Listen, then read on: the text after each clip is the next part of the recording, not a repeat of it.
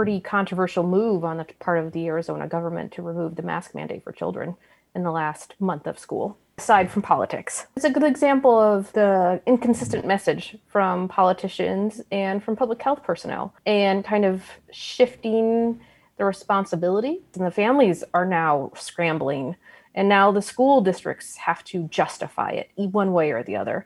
You just make everyone angry. And you put them in a no-win situation, right? Supply and demand has shifted, and I think we're to that place where the highly motivated and or resourced people are now vaccinated, and we got to change the strategy. We need to make it more convenient. We got to get the vaccine to the people. We have to have a lot more spontaneous events where people can get vaccinated on the spot. I think that's job number one. Job number two is to make it a lot easier for doctors to have this vaccine in their office, and that means backing off on the onerous tracking and reporting stuff that makes it so hard for doctors to use these vaccines. There is one more thing, and that is we need the FDA to come down and finally just approve these things. Yes. Them done. EUA is great, but it's time now. Kind of, settle it and say, look, there's been millions and millions of doses given. And look at how impressive the reporting system, the surveillance system is. It picked up a signal 6 people out of several million doses. They can pick up a 1 in a million event. The reporting is good. And we now Which means you've got enough evidence if you're FDA to say this is approved.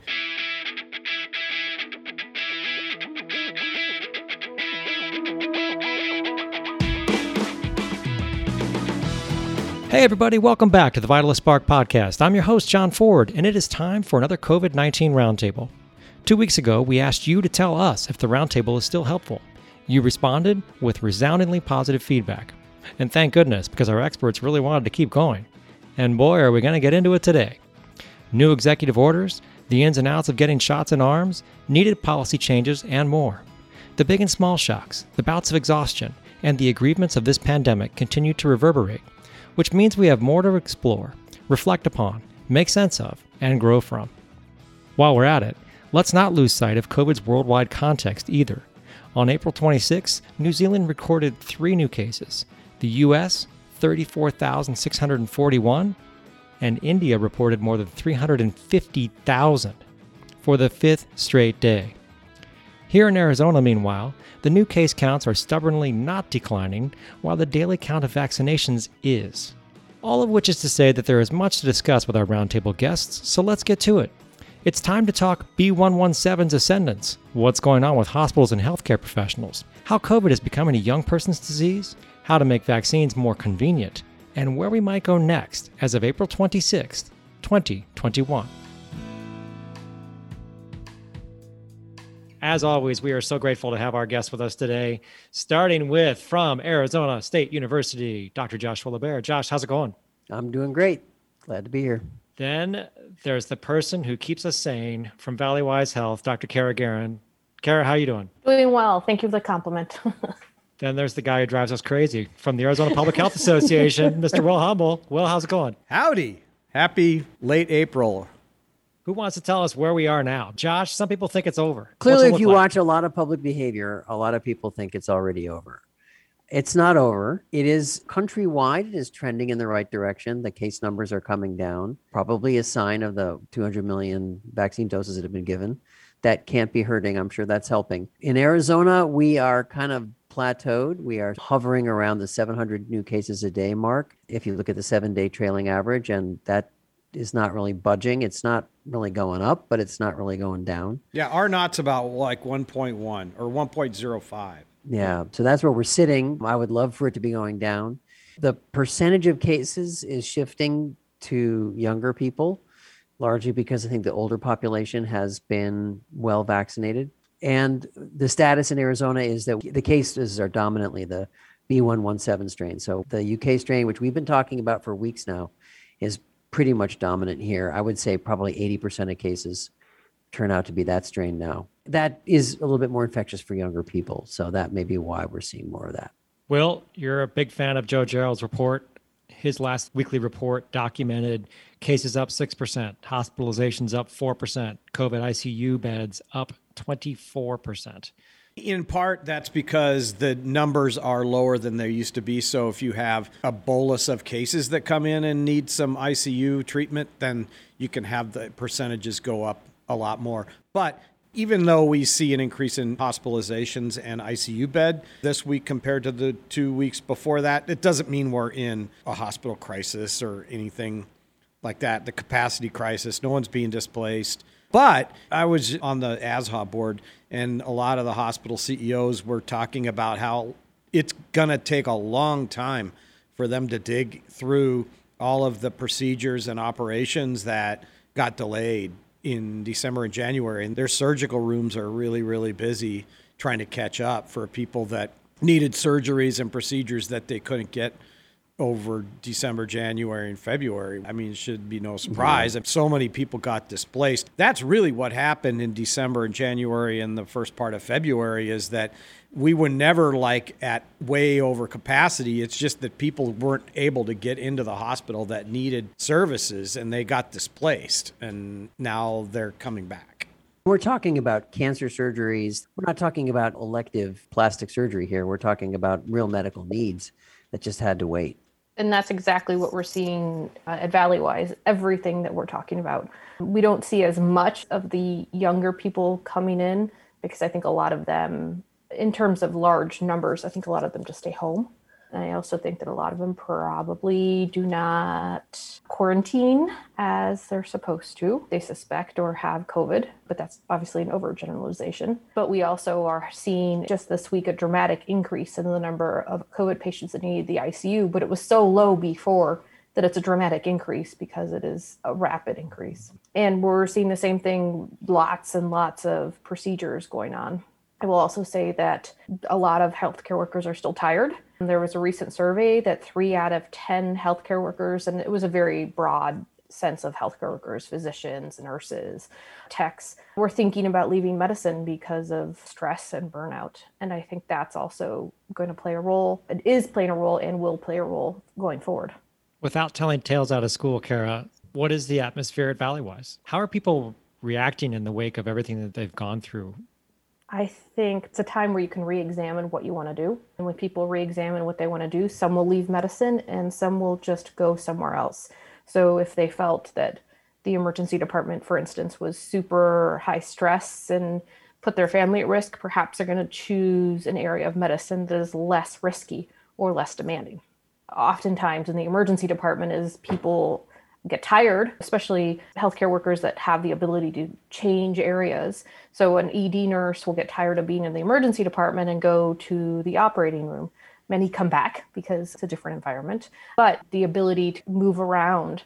So some are saying, the emergency department is just no longer for me. I can't do this anymore. And some people are just leaving medicine altogether.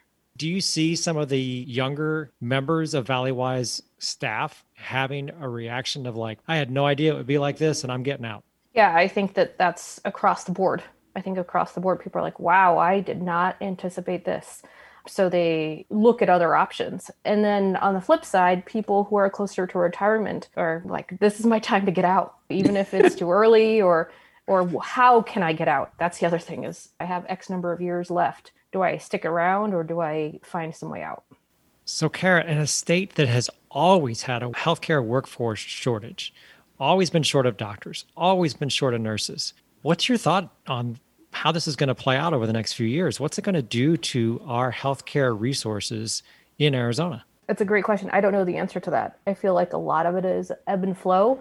I feel like we get a lot of new graduates and that's good for a little while, but it doesn't seem to be the long-term solution. I know that companies are trying to help people. They've provided mental health resources and support, but that can only go so far.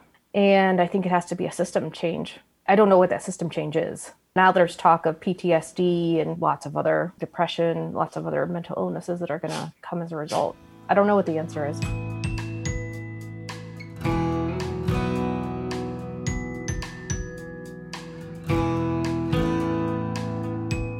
Will, here's a particularly awkward question. Is it possible that folks who have been working in allopathic care and hospitals would actually opt to move into public health, even at the moment that federal resources are going to help to bolster public health across the country? Yeah, maybe. Take the Rescue Act funds. Think about this. Governor has the ability to allocate more than the state's general fund in a single year over the next few years. So the Rescue Act money for the state of Arizona is more than $12 billion with a B dollars, which is like around the state general fund amount. Just to give you an example, there's one line item in there for Arizona that over the next X years, it doesn't expire, Arizona has $153 million to train, recruit, and hire public health workers.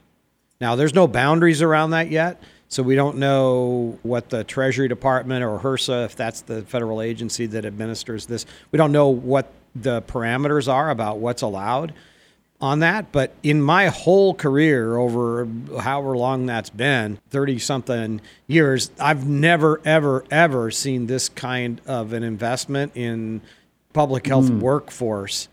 So yeah, there's going to be some opportunities coming up.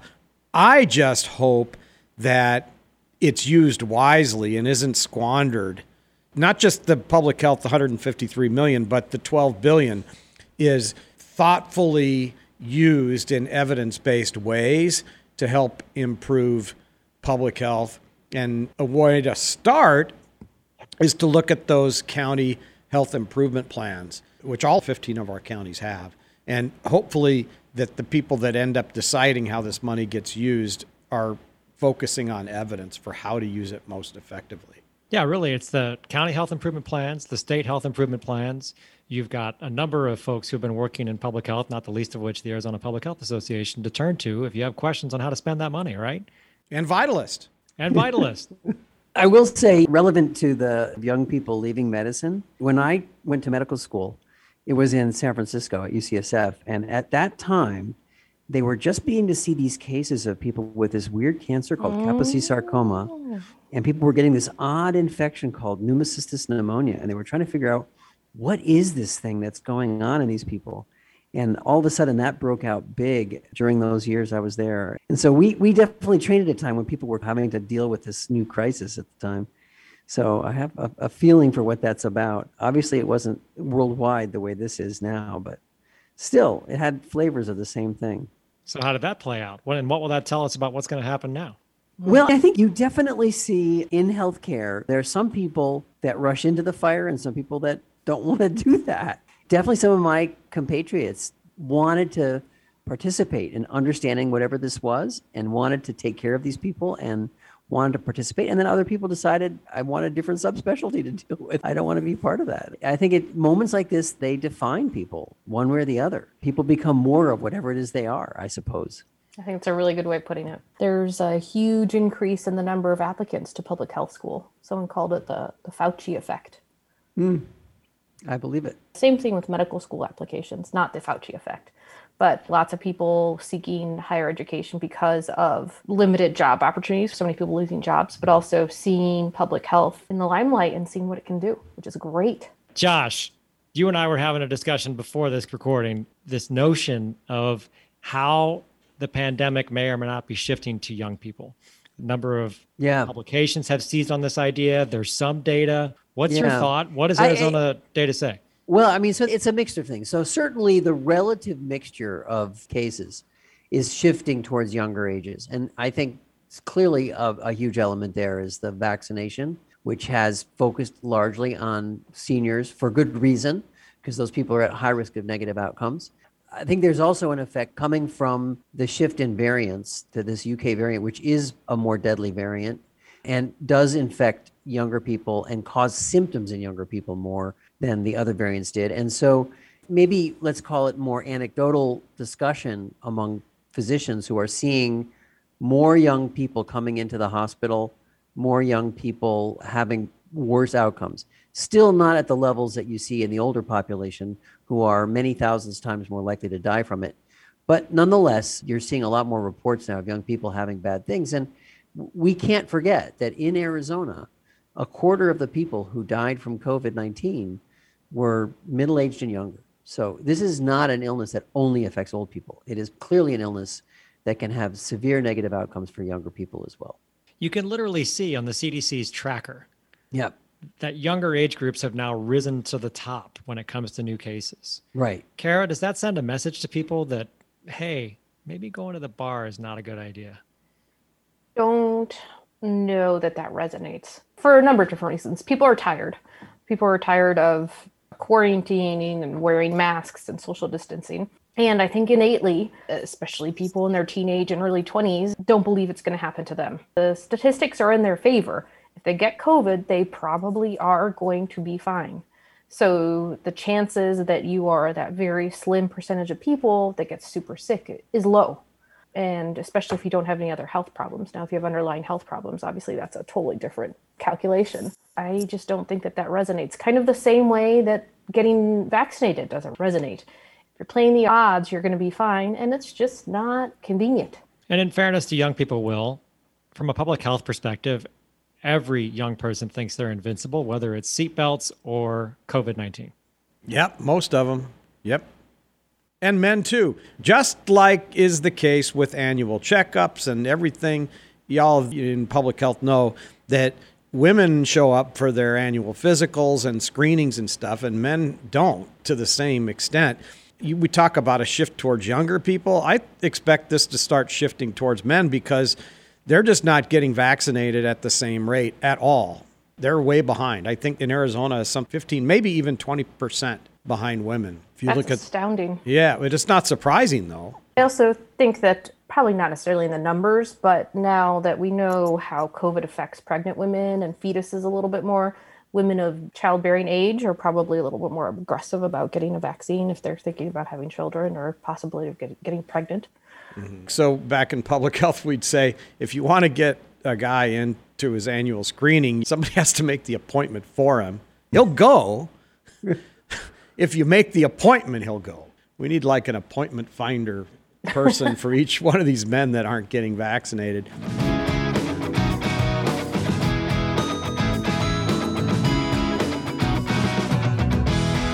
Honestly, I think right now where we are is all about making this vaccine more convenient. If you turn on the radio and stuff, it's like, oh, vaccine hesitant, anti-vax, blah, blah, blah. To me, I'm like, okay, that day will come, but right now, let's make it more convenient. So let's bring the vaccine to people. And honestly, I think the single most effective thing that we could do is if there's any way you can get rid of the appointment system and keep your operation up and running, then do it. Because then the website stuff isn't a barrier. Their personal life is less of a barrier. And if they're in like their local Walgreens or CVS or something and for batteries or milk, and they go to the back and they see that there's no one there or only 2 or 3 people there, and they go, can I get the vaccine, just like they would do for influenza? And then they go into the booth with the pharmacist and come out partially vaccinated or fully vaccinated if it's J&J. So I just think we need to really start focusing more on convenience and getting rid of appointments altogether. I think that's happening, though. I'm hearing more and more now that people are taking walk-ups. I don't know that it's official everywhere yet, but even the state is now backing down from all of its mass vaccination plans. It's shifting, getting doses to places where it's more convenient. Of course, outdoor vaccinations are going to be a problem anyway coming soon. So I think that's already happening, what you're describing. I drive by the highway sign every time I'm on the highway that says we're taking walk-ins at this state vaccination pod. That's happening. Yeah, it is happening. 8 weeks ago or so, we joked and laughed about, well, if we could just do vaccinations at the bars, that'd be a great thing. Now, in Europe, they have programs called A Shot for a Shot. That's amazing. Does anybody think that's nuts to get a vaccination and then to get a shot of alcohol? Am I crazy? No, I think it's a good idea. I mean, you got to make sure that they're not impaired Yeah, right. on the consent side of things, but it's not buy a pitcher, get a shot. Just, I just think that we got to make this thing more convenient, and that will help a lot. I was checking CVS, not to say that it's always going to be this way, but I checked CVS on Sunday in Maryvale, and they were taking walk-ins, no appointment. And the wait time they had up on their website was like an hour and 10 minutes. Will, in your estimation, because we had this conversation also probably about 6 or 8 weeks ago, that the pods themselves, the statewide mass vaccination sites, were obviously the most logistically favorable to getting the most shots out at a time. When you have people who are highly motivated to get vaccinated. So we'd say we've passed that point at this moment. Yeah. I would say 2 weeks ago, we were probably not quite there, but now we are. If you go to vaccinefinder.org right now, well, I've checked almost every day for the last 10 days. You go to Vaccine Finder, and when I punch in my zip code, I get like 10 hits within 5 miles pharmacies, all of which have tons of appointments. Yeah, supply and demand has shifted, and I think we're to that place where the highly motivated and or resourced people are now vaccinated. And we got to change the strategy if we're going to get to those people that are willing to get vaccinated and want to get vaccinated, but they're not willing to go to a website that looks like it was built in 2006 to do it. Or they can't. They don't have they can't. the time, or they're the right computer system, or they can't get off work any time of day or night. All those things. We just need to make it available to everybody. The states that are doing better than us, if you look at places like Maine and some of the other top 10 states, never went to a mass vaccination, but had built out an infrastructure of vaccines in places like middle school gyms and that kind of stuff. As much as we're always pushing for more and better and faster, can we take a second to just take a look at India and the fact that India is somewhere in the neighborhood of 1% vaccinated and is in the midst of perhaps the greatest COVID crisis we've seen in the world so far, and thank our lucky stars that we are where we are? Oh, it's heartbreaking. Yeah. It was interesting. It took a very long time for them to have these big waves. They were among the latter countries to get it. A lot of us looked at that country and thought, hard to understand why. I mean, it's, in terms of population density, I thought they would be a powder keg that would just take off, and they didn't really early on. And that's, I think, probably similar to what happened in Michigan. Michigan seemed to hold it off for a very long time. And then when the new variants came around, they just got slammed. And I think that's probably what's happening in India is the UK variant. So you think it's because it's just more contagious? It's more contagious and a powder keg of people susceptible because they hadn't gotten it yet. And so there were all these people who were, I hate to use the term kindling, but it's like, all this combustible material, if you will, that just got caught once this variant got there. Yeah. I think at some point, Will, it was believed that India was able to avoid what is now happening because of its work in public health, because of its aggressive contact tracing. But at some point, that wall gets climbed over by the virus. Oh, yeah, for sure. And they're in for it for a while, I think. They're not anywhere near our ability to vaccinate, which just highlights the importance of the COVAX initiative to help do the best that the developed world can help a lot more, the developing world. There is more momentum now. I mean, under the Trump administration, not only were we not in the World Health Organization, we had pulled out of that. We were not participating in COVAX at all. And now Congress committed $4 billion towards COVAX, which is good. And then U.S. Agency for International Development took $2 billion out of their budget recently and put that towards COVAX. All this is going to help, but there is a global supply problem that's going to continue. And I don't have any clear answers to how to solve it. I have heard pretty persuasive arguments because we paid for the research and development for the Moderna vaccine. The United States government holds some patents that are really important intellectual property that could be used by the rest of the world if we were to share that intellectual property with other nations for these mRNA vaccines. And so far that hasn't happened. I'm not an expert in IP or anything, but it seems like you need a combination of not just money, which we have put $6 billion more than any other country into COVAX, but also if releasing intellectual property would help, then we need policy tools as well.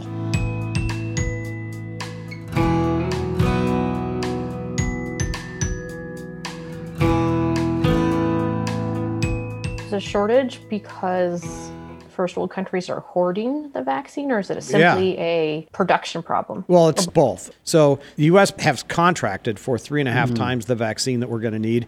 Canada contracted for 11 times the vaccine they need. The UK contracted for, I think 8 times the vaccine they need. Western Europe, it's similar, like between 300 and 400%. And we did it because if the Novavax or the AstraZeneca or the Moderna or the Pfizer or the J&J didn't work out, you were covering your bases by saying, well, we're going to hedge our bets and buy all of them. And then if 2 of them are not safe and effective or don't get authorized, like still AstraZeneca hasn't, and Novavax still doesn't. We have contracts with them, so that's why they did it.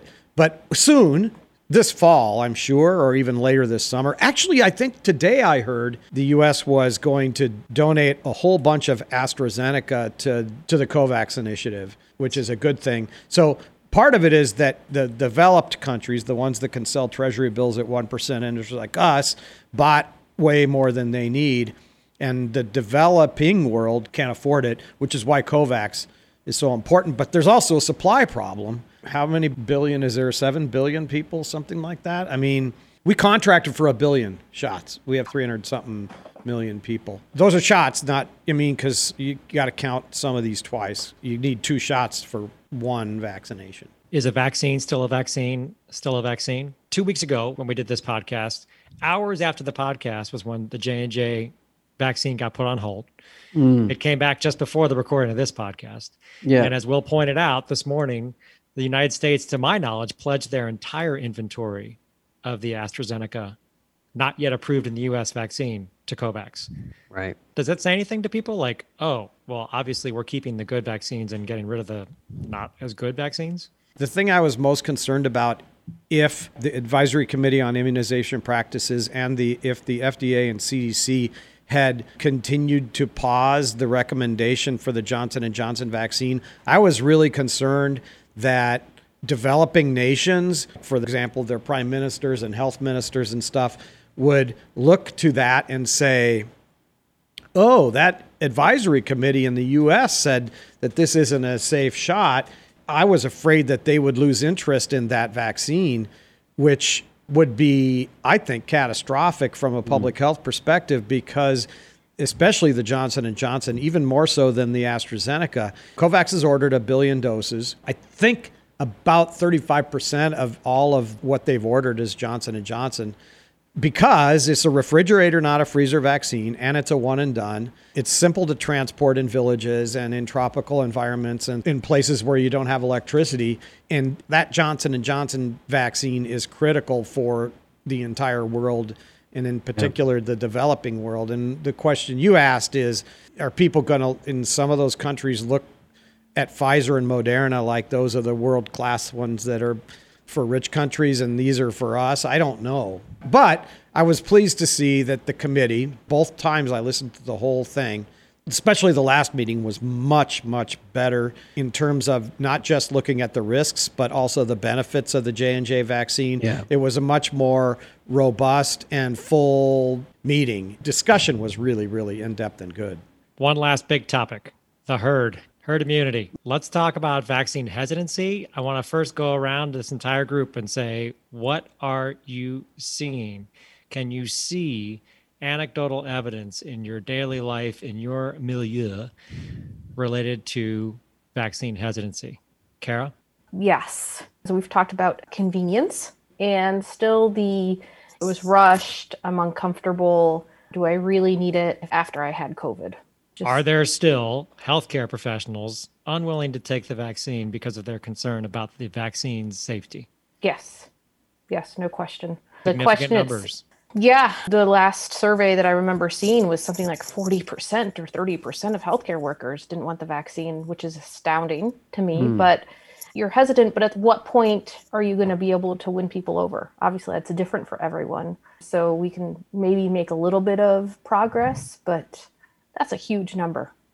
Josh, what do you see at ASU? Number. So I live in the cuddled ivory tower, and in my immediate milieu, I think most people seem to be embracing the vaccine. I don't see a lot of people at the university not wanting it, but it's not far removed from that. I mean, certainly we're hearing about people who are the convenience factor. So I think that's real. I think some people are not in a hurry to get it. Their attitude is, I'll get it, but I'm not a big risk, so I'll get it when it's easy. And then we do hear stories that filter back to us of people out there spreading horrible misinformation about sterility, and which, you don't hear at the university, obviously, but you do hear out there, and that's not helping us. I mean, those kinds of words like, we're just nowhere near ready for this yet. We need to wait.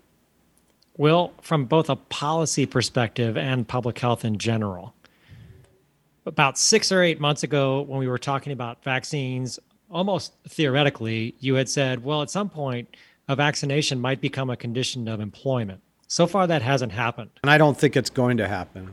It might be a condition of travel, like to go to Europe. They might require that. I think they are. I think I'm hearing that already.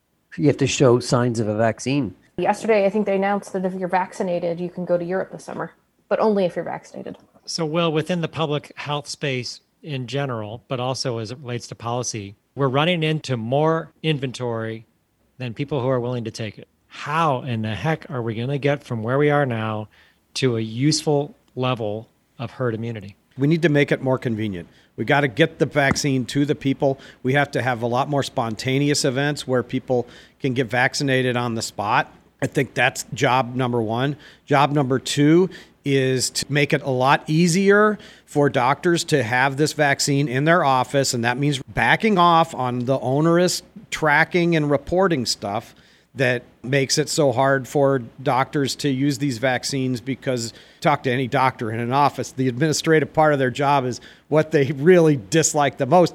And to give these vaccines, there's all this extra reporting stuff beyond just going to ACES. It's hard. So make it so that doctors will have some in their offices so that you can get the vaccine hesitant people vaccinated, and that the doctors and nurses and nurse practitioners and stuff can close the deal right then and there after the conversation. So they go to their doctor, they talk about the vaccine. You got to close the deal right there. It needs to be in the fridge. Convenience for the people who haven't been vaccinated, that still aren't questioning, just haven't gotten around to it.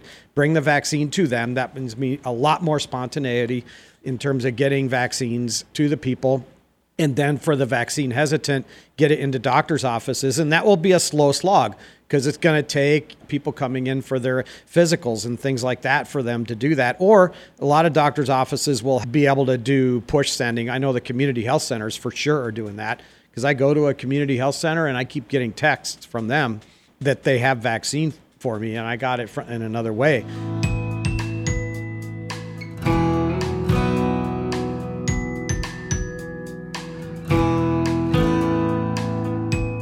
You got to work within the world that you can control. We can control how easy and flexible and nimble we are and how spontaneous we are getting vaccine out. There's not a resource limitation. There's tons of money for this. And we know from evidence and surveys that doctors and nurse practitioners, clinicians like that, are the place that the vaccine hesitant will listen to. And you got to close the deal right then and there. And that's that. And the anti-vax people are, which is different from vaccine hesitant. To me, they're a lost cause and not worth resources.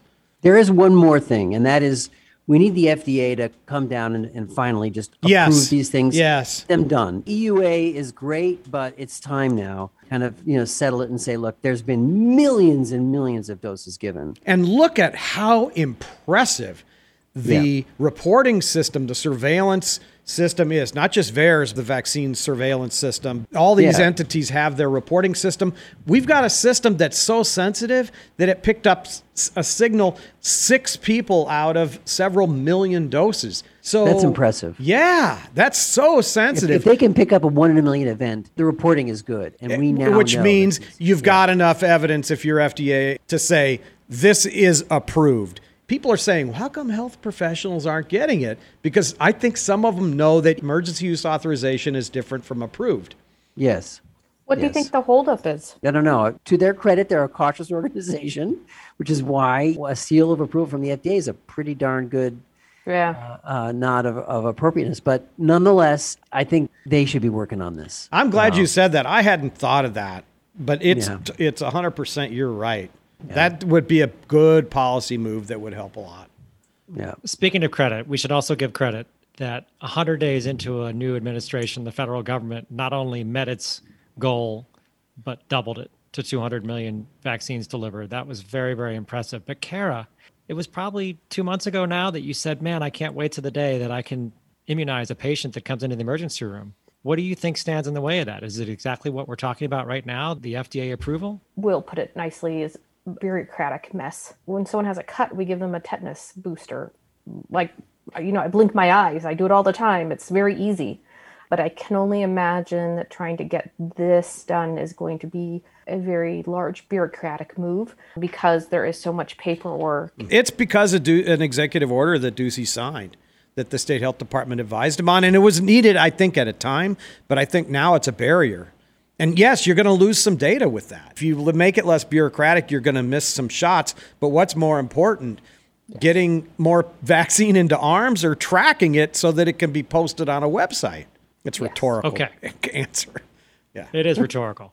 Children, what's been going on with children? The mask mandate that was revoked for schools, and I feel like the cases in children are going up and activities that children are involved with. I know Will put it very nicely on what he sends out for the Arizona Public Health Association, but pretty controversial move on the part of the Arizona government to remove the mask mandate for children in the last month of school. Aside from politics, it's a good example of the inconsistent message from politicians and from public health personnel and kind of shifting the responsibility, which everyone can look at it in a different way. But kind of when you didn't have to wear a mask in a restaurant, then restaurant owners had to decide, what am I going to do? Right. And it was much easier for restaurant owners to deflect and say, like, well, this is what I have to do, rather than potentially turning away customers because they want to take a stand based on good public health advice. Now there's families that are in places in school districts that are going to remove the mask mandates, and the families are now scrambling. And now the school districts have to justify it one way or the other. You just make everyone angry. And you put them in a no-win situation, right? The restaurant owners, the superintendents, because they're going to, no matter what, they're going to be forced to make somebody angry because either they're going to be turning away patrons that insist that they should never have to wear a mask, or they're going to end up turning away patrons who are like, I don't want to go sit in a place where there's all these people without masks on. So yeah, it's really 100%. And I feel like that was one of the few things, infections going up in children because and they show that it's not really at school, it's the extracurricular activities. But once you start getting masks, you don't have to have a mask at school. Then why do you have to have a mask when you're playing your sports? And I feel like that was one of the few things as a mother that I could be like, yes, this is good. I feel like makes me comfortable. Now they took it away. Mm-hmm. Right. I'm going to push you guys to your limits. Will said, we need to come up with spontaneous ways of getting this vaccine out.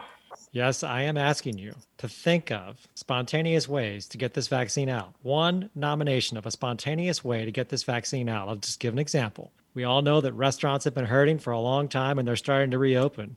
Should we have a program where restaurants can give a shot along with a reservation? I think that at the very minimum, we should go to these restaurant districts, downtown Gilbert, these various areas where people are always walking about.